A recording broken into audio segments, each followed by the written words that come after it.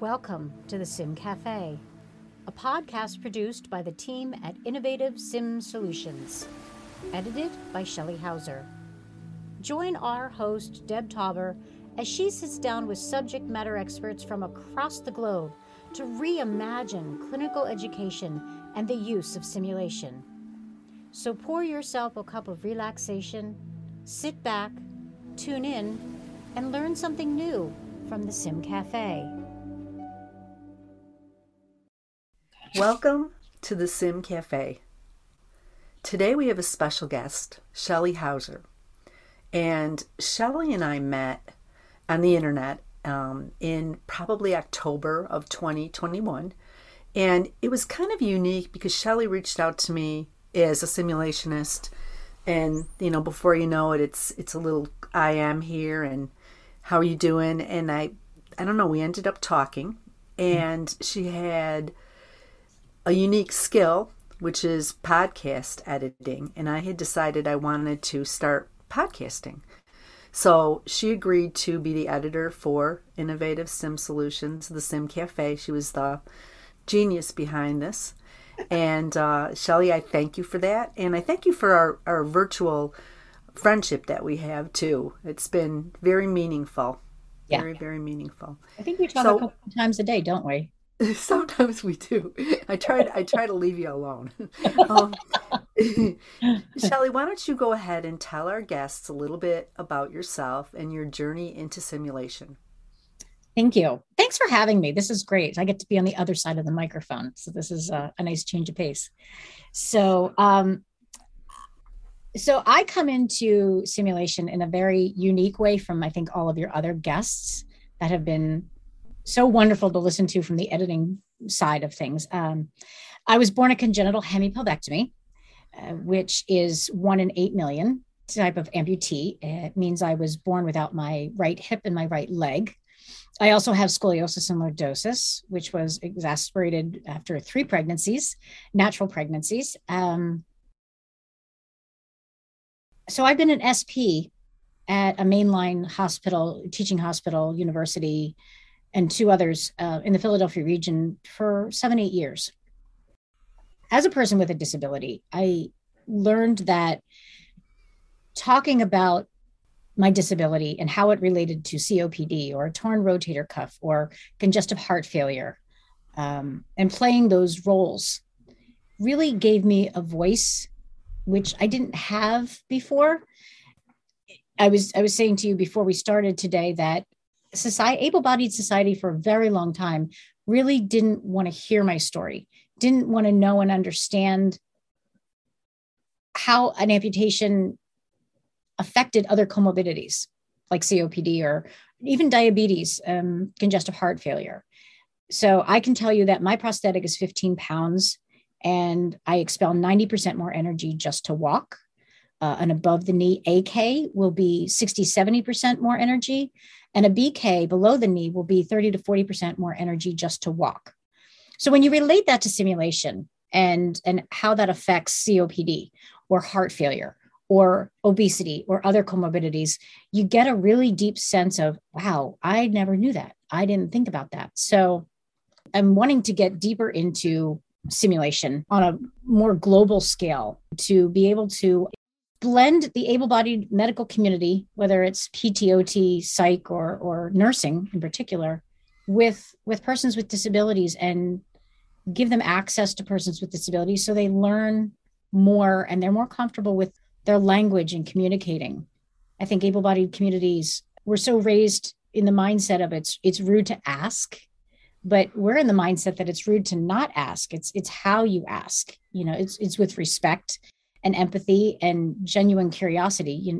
Don't go up to somebody and say, "What's wrong with you?" What did you say, Deb, one time? I don't know. What's wrong with you? Like, how do you say that? It's not what's wrong with you. It's not what's the matter with you. It's what matters to you. Yeah. And it's to consistently, add that empathy and compassion when dealing with anybody. And I think that, that's just one of the things that I want to make sure that we can consistently keep into first and foremost on our minds, is that we're leaning in and listening to what is important to our patients, clients, Yeah. Yeah. We're all vulnerable. Definitely. I heard a little bit about you started in simulation. How did this actually start? You started out as a standardized patient. How did you get there? Like, did somebody just call you up and say, "Hey, you want to be a standardized patient?" Or how did you? Well, I was working for my prosthetist company at the time. So I would go and work with surgeons and physical therapy places. And somehow I just really tripped into it. I was at a hospital or rehab, and somebody told me about Villanova, and they do this SP, and Jefferson did this mentoring group for a semester, and St. Luke's. And I think it started with St. Luke's. I've worked with 3 different teaching hospitals or universities over the years to just educate, because I see the huge value from the SP side of the value that the students and the professors and the staff get out of it, out of having us. So yeah, I just kind of tripped into it, kind of like the rest of us did. Yep, we sidestep into Yeah, I simulation. did. Yeah. Yeah. So tell me about my favorite question, your favorite simulation. Mm. So it was at Villanova, and I was teaching. So we wrote the first obstetrics nursing simulation in the country. And I had been doing other comorbidity simulations with the university. And they realized I mentioned something about my kids. And we have 3 very, very healthy boys. They said, "You have kids? How is it?" A typical question. How is it that you have kids? We sat down, and they said, "How did you have children?" So the first pregnancy, I was on crutches from 3 months pregnant to the time John was almost a year old. Second 2 pregnancies, I found a prosthetist that was able to cut the socket back at a really extended Velcro strap, and we added the length on every couple of months. So one day I was doing the simulation, and we were doing the debriefing afterward. This one professor, who I know fairly well, started asking questions about my first pregnancy and my second pregnancy. Where did you go? How old were you? How long ago was this? And I said to her, John was in the NICU, and it was September 11th of 1998 was when John was born, and June of 2001 when Jesse was born. And she gasped, and I was like, what's wrong? And she said, "I was one of your nurses on the floor when you had your kids." And I Wow. said, "Wow." And she said, "How are your boys?" And I said, "They're in college." But I said to her, I said, "What did you guys think? What did you guys do? How did you plan to care for me?" She's like, "Well, that's just the thing. We didn't. We had this huge meeting about you, this whole staff meeting about you, and we didn't know what to do with you." And I said to her, "Then why didn't you just ask me what I needed?" I went home, and I sat on the rolling office chair in a Victorian home and mopped my kitchen floor, scooted around to cook, and sat at the stove and scooted on my bottom side to vacuum my house, and got a rolling laundry basket and bought a back brace because my scoliosis was killing me. I didn't get home care. I didn't get nursing care. I didn't even get walking therapy because they said to me, "You know how to walk, just put your brakes back on and walk." Well, the problem was I had a C-section, and that C-section scar is right where the bottom of my socket fits. And I couldn't fit into it because at that time it was 23 inches round, and I was a little bit bigger than that after pregnancy. And the insurance company, even after our second son, I called and I said, "Look, I just need a new socket. It's $2,000, $3,000. I don't need the whole leg. I just had a pregnancy. I had a life-changing experience, and I need the socket because it's been chopped apart. I need it fixed." The insurance gentleman had the indecency to tell me, "Well, do you work?" And I said, "Well, I'm home with a 2.5-year-old and a newborn, and I'm struggling to carry him because he's 7 pounds." And he said, "Well, upon looking at the insurance plan, I cannot authorize this because you aren't working. You're not earning a paycheck. So you're just an at-home mom not earning a paycheck. So we can't authorize you. You don't really need a prosthetic leg to walk." He got quite a butt reaming for that. And I said, "You know what? Bottom line is if this was your mother, your daughter, or your grandmother, you would have signed off on this." I said, "Let me just tell you what a woman on one leg with 2 kids doesn't do in a day, you know?" They didn't plan anything. They didn't ask me what I needed. They didn't ask me what I could do and what I couldn't do. So they sent me home. And that was really disheartening. And I think that's where some of my PTSD came from. because I was left to my own devices again. But that struck me. And I think that's kind of where my passion started, in that the medical model doesn't ask. So it's just like, why is one of the biggest mainline university hospitals not have a protocol? So my mission is to work with universities, work with hospitals, and get them to come up with a guideline, a practice of how to do a protocol of how to do this. Wow. Wow. Thanks for sharing your story. I think our listeners might want to also be aware that you have your own podcast. You want to talk a little bit about your company? Inclusive Consulting LLC, and starting consulting services and wanting to work with persons of any kind, whether it's a business or a hospital or a university or just one-on-one somebody, in VR that wants to know more about persons with disabilities, to kind of help them understand and find their language and help educate them and be more comfortable, make the world, make that my legacy and make it a better place for both sides of this spectrum here. And I did a podcast through my Center for Independent Living that I've since left. And I decided that the journey of that wasn't over yet. So we're starting the new year off with an interview with Dr. Chantrice Sims Holloman. And she is going to be on my new podcast, Life Beyond the Label. The journey of having our voices and our stories told as entrepreneurs, parents, advocates, and lovers. There's a lot of stigmas and misconceptions. So I think those stories still need to be told. So I'm continuing on with my own podcast, Life Beyond the Label. Great. I generally ask, where do you see the future of simulation? But in your case, yeah, I think you're really just getting into simulation and learning about it. Right. I know one of your goals is to take the cheese, yep, the certified healthcare this year education. Yeah. Certification. So you're studying for that, and I've been kind of encouraging you. Yes, thank you. I do see VR, though, being very important from my SP perspective, in that persons with disabilities, one of the biggest problems is transportation.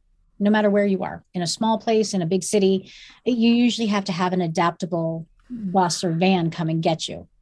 And so they're not always very reliable because they have a lot of people to service. It is my hope in VR that I could connect and help hire persons with disabilities that are maybe wheelchair users and can't get out with transportation, or persons that live at home that basically live in their bed, that they can't get out for whatever reasons. Connect them to VR, and from their home be able to be employable and earn a paycheck. I have a whole community that I follow and that I'm connected with. With the right kind of connections, I've been talking to Taylor Freeman at Axon Park and some of his other connections through Eric Ayers, who you interviewed before. And Eric and I had a phenomenal conversation along with some other folks about this needs to be talked about, and it is possible. We just need to keep having these conversations to figure out how to make it work. That's where I hope VR will go. Doing telehealth, during COVID, one of the first things I said to Villanova was, I think we should do this OB simulation from home, in that it's COVID and I had a baby and I got sent home early, and it took them a couple of months, but then they called back and they're like, were you serious about wanting to do that? And I said, yeah, I'll sit in my bed or I'll sit at my desk with a blanket around me and I'll do it. And so we did. And I find the in-person stuff a deeper conversation, but I did see an enormous amount of value that the students still got out of doing it telehealth wise. So I think telehealth work can be just as good when we need it to be. So it really opens up a lot of opportunity for persons with disabilities that have transportation issues or other challenges to get out and work. And I think we hold a great value to the medical community to learn from. So that's where I see it going, and that's where I hope it's going. Thanks. Where can our guests reach you? Where are your social platforms? So I am on Instagram on Life Beyond the Label _podcast. I am on LinkedIn under Shelly Houser, Houser. And then Inclusive Consulting LLC. That website's coming up in the new year. So yeah, I encourage anybody that needs to find me to reach out to any of those platforms and connect. That'd be great. And I thank you for doing this, for, your contributions in simulation and bringing about something that I had never even considered, Right. which is including disabilities into simulation. Yeah. But you're in your God, in your vast experience of nursing and stuff, how often did you come across a person with some sort of disability, and did you know how to work with them, what language to use and how to help them? Are you taught that in the medical? No, no, that's a great question, Shelly. And I think I've always had a gift for kind of being able to sit down with somebody eye level, Mhm. no matter what their situation, and demonstrate a non-judgmental approach. Right. Because seriously, there by the grace of God go I. Yeah, you're right. Yeah.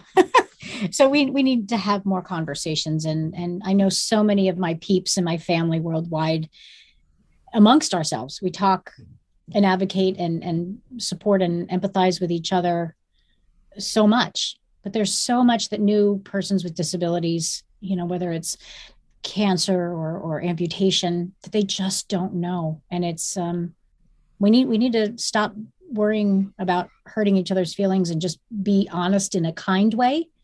Let's talk about that. Right, right. I think the work that Brene Brown is doing is really important. Huge. Yeah. Yeah, yeah. Yeah. She talks a lot about vulnerability because it's a vulnerable population. Yeah. But do you guys have support groups that you kept up in COVID virtually?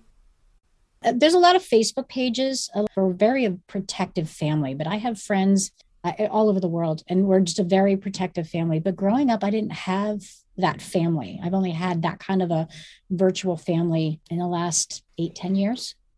So yeah, there's ways that we can, but we are very cautious because we've been stalked and harassed, which isn't very kind, but it is something to be considered.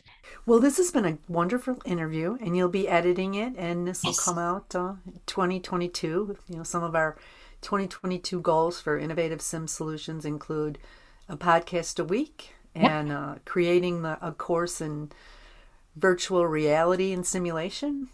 And I know you're taking Sim 101 right now to prepare for your Yes. cheese. That's been great. Can I tell the listeners about that quick? Yeah, please do. So I started digging in now that I finished my master's degree just 2 weeks ago. But I think you talk about the history, which is really, really huge. I don't think we can understand our future if we don't understand our history in anything. So understanding the history of simulation, and I love editing these podcasts because I love listening to Kim Layton and Colette Fossey-Dahl and Eric Ayers and Philip. I'm going to be editing his later. And so it's just so great to hear where these forefathers of simulation have come from, because it gets me very excited. But and talking about the code of ethics, there's good and bad in everything that we do. You wouldn't think, I think simulation can be used for only positive things, at least I hope so. But there are a lot of ethical things to talk about. I think Colette Fossey-Dahl talked about when she went to Dubai, wasn't it? She went to Dubai and started the whole sim thing there in like 3 weeks. And there, in the Muslim religion, there are definitely things, especially how women are cared for. It's very important to understand that, and the ethics and the empathy of understanding other cultures in simulation, because it's not always how we see it in America. But I found the Sim 101 to be very user friendly, very engaging. It's all mixed up, so it's changing, and it's not just this boring words and a flat picture kind of thing. I thought it was interesting. It flowed really well. And I'm looking forward to sitting down this weekend and knocking out a few more of them to be able to go. But I think it's well worth my time, and it's going to help me with the cheese much better. So I thank you for writing that. And I'm excited to see what else there is. And anybody that's questioning wanting to get into simulation, I think this is a really good first start, that you have to take this step. This is the first step in anything that you do with simulation. So where can they find your classes So and your the courses? courses are Yeah. on the website, Innovative Sim Solutions website, under courses. There's three of them under there. Two of them are on telehealth, and the other one's on simulation. Or you can get them at healthysimulation.com, Lance's site. Yep. We did updated ones for there. So those are good courses too, good courses. And you have some good videos that I've checked out.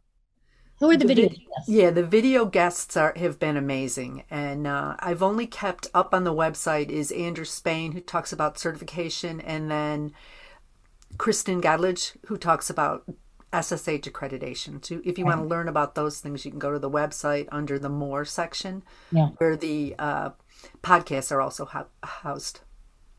Yeah, yeah.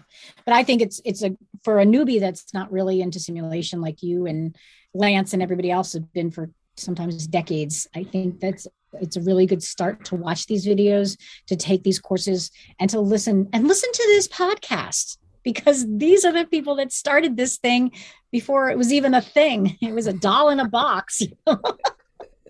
And the manual was 40 inches thick. And, Yep. I kind of laugh as I'm editing through, going, my God, what were they thinking with No, I this? remember when I first started, they said, you're good with kids. And once again, you're good with kids. And they gave me, Hal in the box and the binder. And I'm like, I'm good with kids. I'm good with real live kids. I'm not, not a, how do you make Not this this work? doll.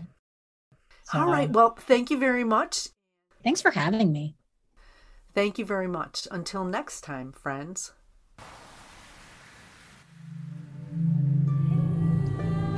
Thanks for joining us here at the Sim Cafe. We hope you enjoyed. Connect with us at www.innovativesimsolutions.com. And be sure to hit that like and subscribe button so you never miss an episode of the Sim Cafe.